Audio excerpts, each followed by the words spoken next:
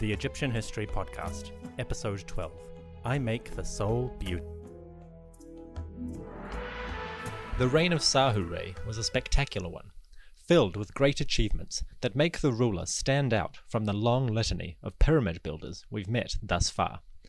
His expedition to Punt was an act of great celebration, and his royal fleet immortalized him as a king of unusual splendor in life. From the royal court of Memphis, Sahure could look out over a domain that was wealthy, stable, and peaceful. His campaigns to Libya and the Sinai are attested only briefly, but they tell us that he made an effort to ensure the stability of Egypt's borders and protect it from nomadic incursions. The expedition to Punt had brought back exotic goods and luxuries, and enhanced the material splendor of the royal court and household. Increasing the visible wealth of the family paid powerful dividends in the actual power the king wielded, and Sahure's legacy in Egyptian annals is particularly splendid among the rulers of late Dynasty IV and early Dynasty V. His pyramid complex at Abu Sir was used as a template for the rest of the dynasty, with many kings attempting to imitate its form and design to the letter. Because the Fifth Dynasty is the last era where pyramids are still splendid monuments, unlike the declining standards which follow, this makes Sahure's pyramid complex essentially the perfected form of a royal monumental structure. For the rest of the dynasty, the rulers would imitate but never surpass the work built during his reign. Following Dynasty V, the efforts to match Sahure's complex in elegance will become weaker and weaker, eventually bringing pyramid building into the state of a habit rather than an enterprise of great prestige. But this was all in the future, and Sahure's reign should be considered as one of the peaks of Old Kingdom culture. His royal fleet was immortalized in the causeway of his pyramid, and the king's daily life was recorded in sumptuous detail upon the walls. Thanks to the well-preserved images of Sahure's court, his family, and his lifestyle, the pageantry surrounding the divine family is more visible than ever before. As historians, the only real question facing us is how far can we take the interpretation of these scenes, and how much should we assume they reflect the realities of Egyptian royal life? In Sahure's case, it is possible to make a fairly compelling case for suggesting that the scenes in his causeway are reflective of both the daily life of his family and, more importantly, the trends and changes underlying Egyptian royal society at the time. Scenes, monuments, and inscriptions rendered before Sahure always emphasized the rituals undertaken in the courts and temples. In other words, earlier scenes are dominated by images of offering and worship, with proper veneration being made to the king and his divine father, Re. The world of the king's pyramid had remained a tightly bound area, subject to rules concerning the subject matter of its art. By contrast, the tombs of officials and nobles had shown aspects of their daily life, including their estates and the responsibilities they wielded in government. Over time, especially in the later Fifth Dynasty, these nobles' tombs would become vibrant examples of an elite culture with philosophies and principles that emerged into literary forms and ideals. Sahure ignored many of the conventions which traditionally bound a pyramid complex's artistic images, and had himself represented as he ruled.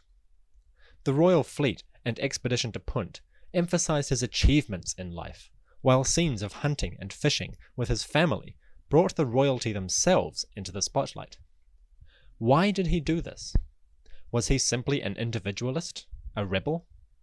Or was something going on in the Egyptian mindset that allowed a royal pyramid complex to become less focused on worship and ritual, and allow a more free and open style of artistic representation? The answer is yes, and the culprit is Sahure's father, Userkaf. You see, when Sahure's great father ordered the construction of the first Sun Temple just north of Saqqara, he kick-started a serious shift in the way that the Egyptians looked at royal worship. Not in the basic fundamentals. The world was still perceived as the creation of Atum Re, who presided over creation and sailed across the sky in his divine boat. But the manner in which the king sponsored these rituals, and the myths, was fundamentally altered by the introduction of the sun temples. As I've said in previous episodes, the Sun Temple acted as a conduit for worship of Re, much like the Sphinx Temple built by Khafre at Giza. However, while the earlier temple had been dedicated to the sun in its glory, and as Khafre as an embodiment of that, Usirkaf's Sun Temple connected the worship of Re with the eternal concept of kingship itself. This created a division between the pyramid complex and the Sun Temple. The pyramid was now dedicated more completely to the soul of the king himself, while the Sun Temple acted as the conduit for worship of kingship as an eternal office, mandated by the solar god Re. The two temples complemented each other, while serving slightly different purposes, all towards the same general goal, which was the preservation of Ma'at, the cosmic order. Sahure's pyramid could now feature a greater emphasis on his daily achievements, his acts in life. For recognition of these gave honor and prestige to his soul. Meanwhile, the priests of the Sun Temple could ensure the lineage of kings continued with Re's blessing, and protect creation from the forces of chaos. Scenes of daily life and the achievements of the king emphasized the authority and splendor of the ruler, without diverting too much energy into obeisance before the god. Worship could now be represented and enacted at the Sun Temple as well, without taking attention away from Sahure in the halls of his own pyramid. So, to sum that up, the Sun Temple's focus on Re and kingship as an eternal concept, while the pyramid connects less explicitly with Re and dedicates its attention to the living king, ensuring the stability, safety, and sustenance of his soul as it united with Re in the heavens and perpetuated the life cycle of the earth. Rather than assume that the priesthood demanded a Sun Temple, or that social pressure mandated such an institution, let's look at it from another perspective. The priesthood of Re is barely visible as an organization before the 5th dynasty, and only becomes generally visible during this period, precisely as a result of the Sun Temple's construction and operation. The king chose to commission these temples, and to staff them with priests who were paid from his own resources. The king remained in control of this entire process, so there must have been a reason for doing this, one that is not satisfactorily explained by the suggestion that a priesthood, with no prior wealth, visible power, or strong social impact, somehow managed to barge into the royal sphere and begin threatening the status quo. By commissioning the Sun Temples, King Usirkaf had essentially invited the priesthood of Re to take a greater share in the maintenance and execution of divine authority. And that which you invite in, you maintain control over. The Sun Temples are manifestations of the Egyptian king's desire to co-opt the cult of Re for their own ideological ends. The royal line of the 4th dynasty had nearly been extinguished, and it was only averted by the timely intervention of Khentikaus, daughter of Khafre, who was able to revive the male line through her sons Shepseskaf and Usirkaf. Had the royal line died out, it could have had serious implications for the Egyptian concept of kingship as it stood during this period. I don't think we stress enough that by the time of Khentikaus, it had been a long, long time since anyone of a different family had ruled Egypt. Most Egyptians probably could not have conceived of anyone but a member of Sneferu's family being in power, and they probably thought this family would always rule Egypt. Well, that had almost come crashing down, and it was only the appearance of a royal woman able to restore the lineage that a crisis had been averted. It is no coincidence that the cult of Re is raised in its prominence during this period. The favor of the gods was mandatory if the family was to continue ruling, and Re's support, above all, was crucial to the preservation of their power. Usirkaf's Sun Temple took the idea of Khafre and twisted it to a state more amenable to a king's purposes. By placing the Sun Temple at a comfortable distance from his pyramid, he could ensure an appropriate divide was maintained between the sustenance of his soul and the proper rituals made for the sun god.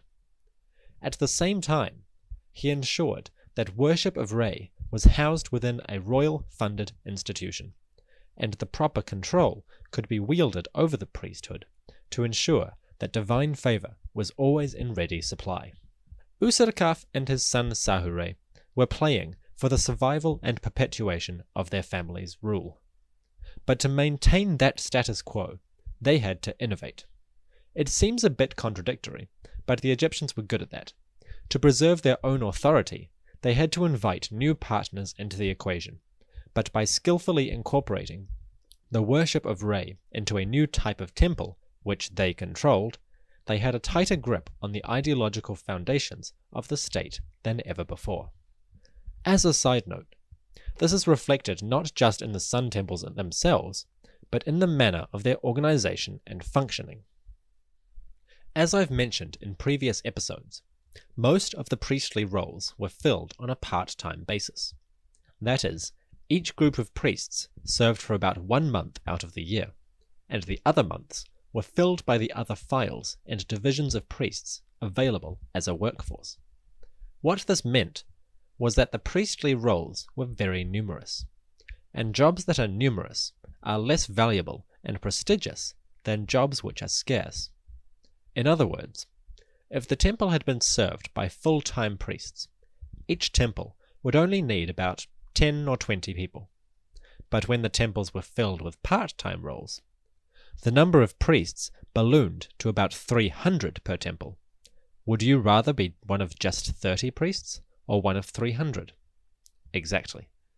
This division of the priesthood among a multitude also meant no individual person or family could benefit too greatly from the offerings they received in the temples. After the goods were offered to the deities, they were shared among the personnel of the temple. Waste not, want not.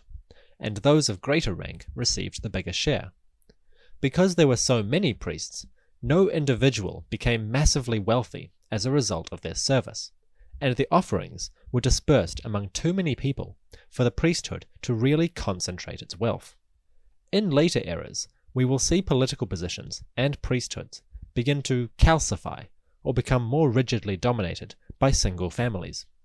When this happens, a serious threat to royal sovereignty will develop. But for now, during the reign of Sahura and his 5th dynasty contemporaries, everything remained in the hands and control of the king. This was the paradigm which Sahura passed on to his son when he died.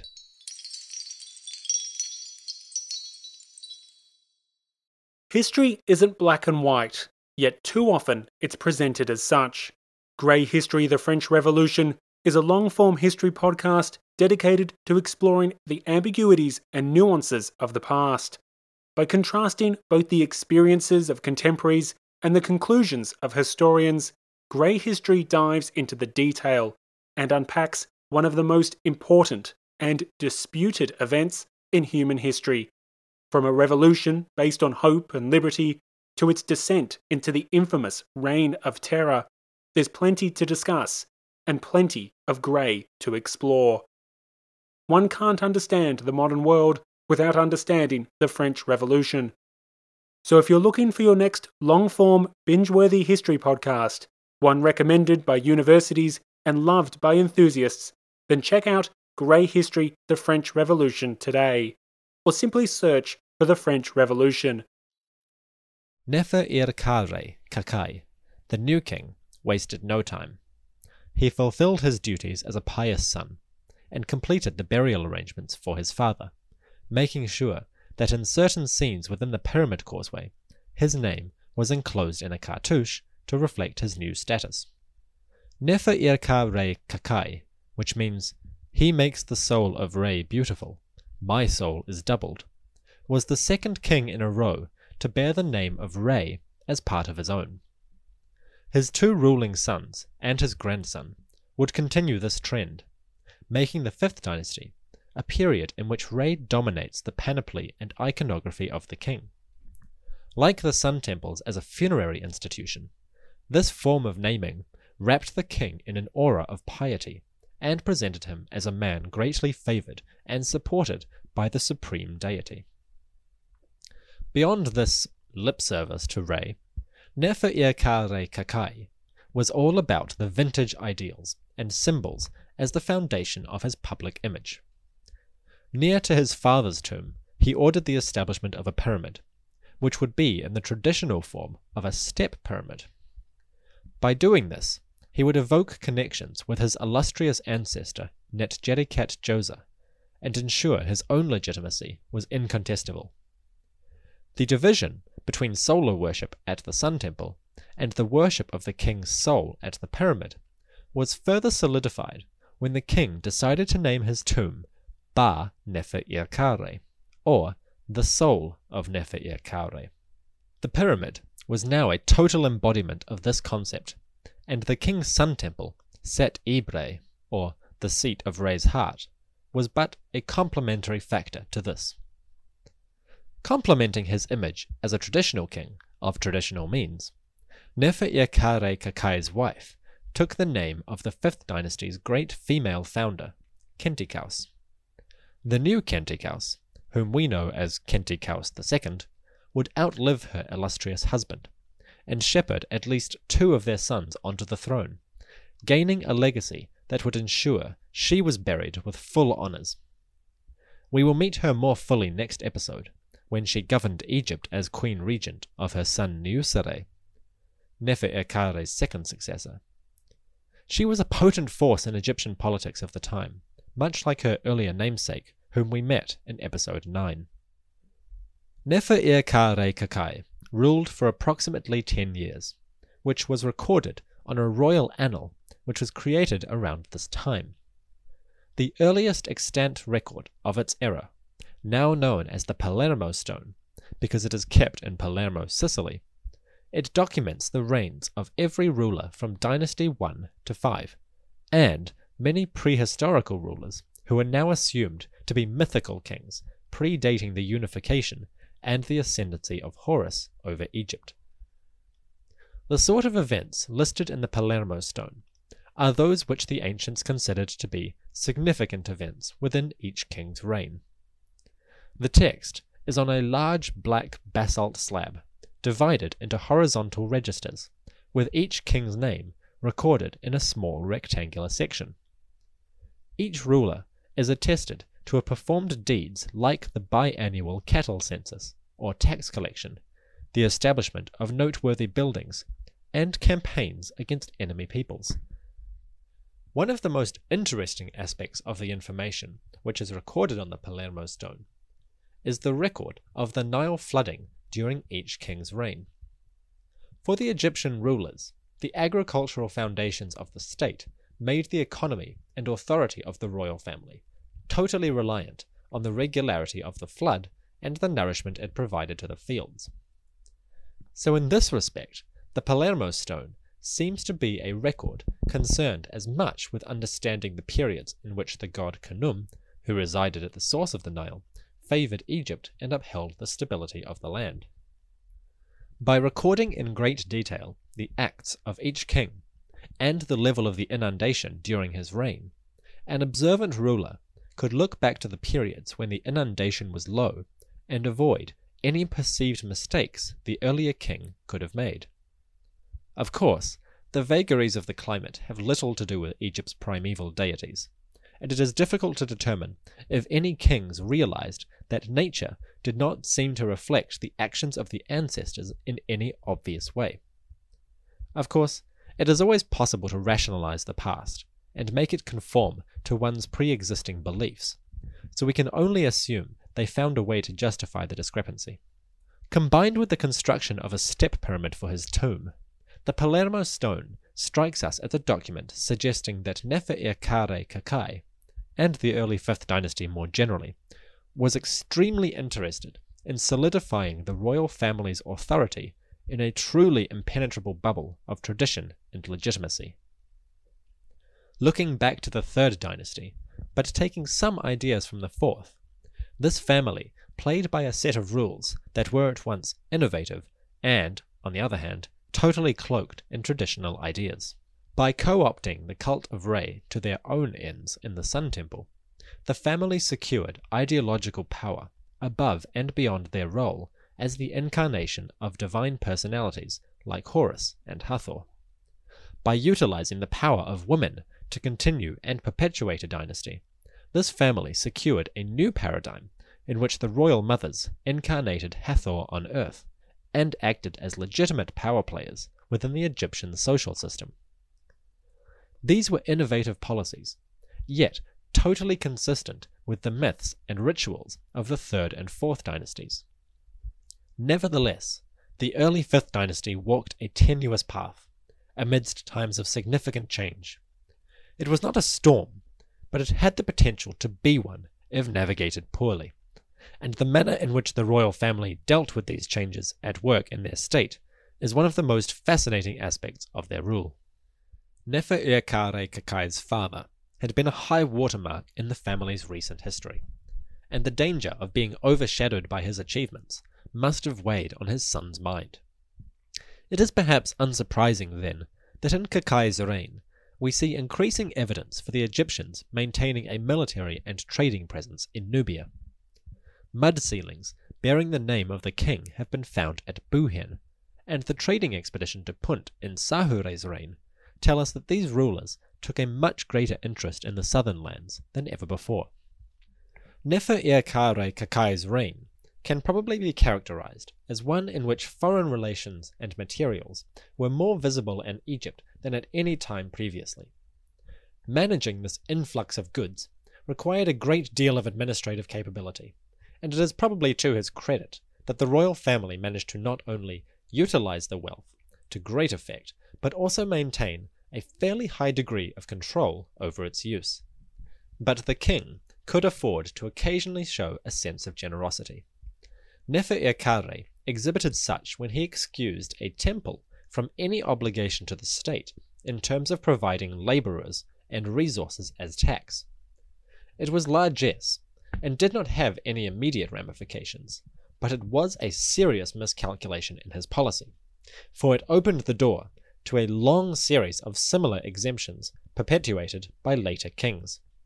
In time, this would undermine the wealth and economic foundations of the royal family and totally decentralize the Egyptian kingdom. Nefer-Kare did not know this at the time, and probably went to his grave with a clean conscience. Indeed, he was remembered in Egyptian tradition as a benevolent and admirable ruler, whose 10-year reign was an era worthy of remembrance and emulation. The funerary cult he established at Abu Sir thrived for the better part of a century, and a later ruler in the Middle Kingdom would go out of his way to fulfill Nefer-Kare's memory by taking on the same name for himself. Like all good kings, Nefer-Kare's life came to an end sooner rather than later, and he died around his early 30s after a 10-year reign. He was succeeded by his eldest son, Ra-Nefer, who took the name Ra-Nefer-F at his ascension. Ra-Nefer-F, meaning Re is beautiful, was the third king in a row to utilize the name of the sun god in his name. Their lip service to Re, so to speak, complemented the building of sun temples to wrap the ruler in the aforementioned aura of pious service. But again, it was an ideological paradigm which remained totally within the king's control. Ra-Nefer-F was a short-lived ruler, and apart from the beginnings of a pyramid at Abu Sir near that of his father, he left very little significant legacy. Quite by chance, however, some of Ra-Nefer-F's earthly remains survived in his very basic and incomplete tomb, and are the earliest remains of an Egyptian king that have been securely identified.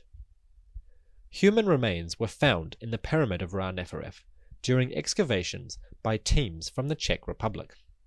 Forensic examination dated them to the period of the 5th dynasty, and confirmed that they came from an Egyptian male aged approximately 23 at his death.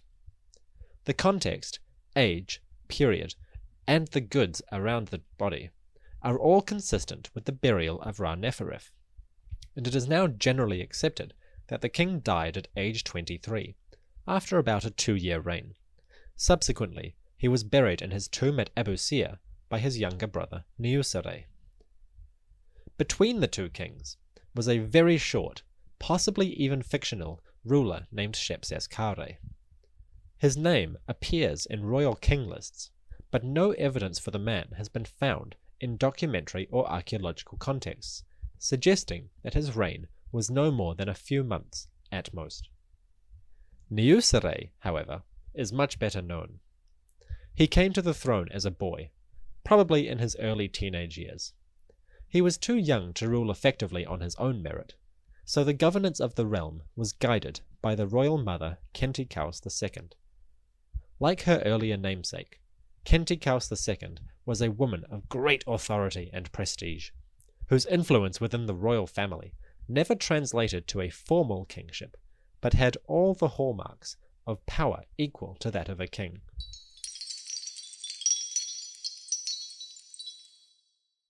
The next episode will be the story of Niuserre's reign, but it will form the first of a 2-part discussion of this particular period. Though his reign was long, stable, and prosperous, Niuserre's rule is the point from which a great deal of evidence comes to light concerning the nobility, who were gaining economic and social power at a rapid pace. The social fabric of Egypt was changing, and the royal family was forced to innovate even further if they were to retain their position at the center of Egyptian society.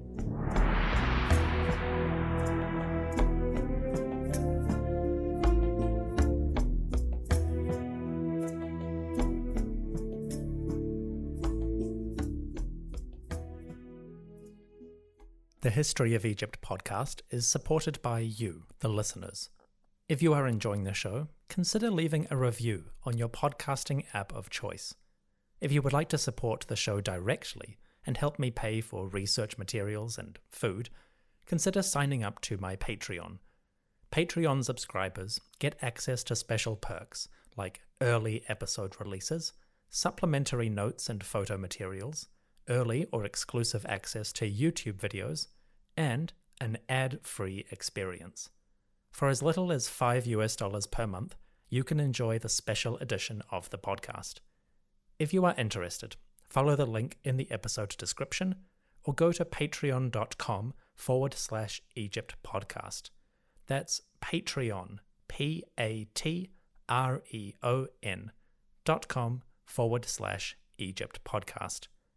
Thank you for listening. May the great gods bless your week. What did it take to survive an ancient siege? Why was the cult of Dionysus behind so many slave revolts in ancient Rome? What's the tragic history and mythology behind Japan's most haunted ancient forest? We're Jen. And Jenny. From Ancient History Fangirl. Join us to explore ancient history and mythology from a fun, sometimes tipsy perspective. Find us at ancienthistoryfangirl.com or wherever you get your podcasts.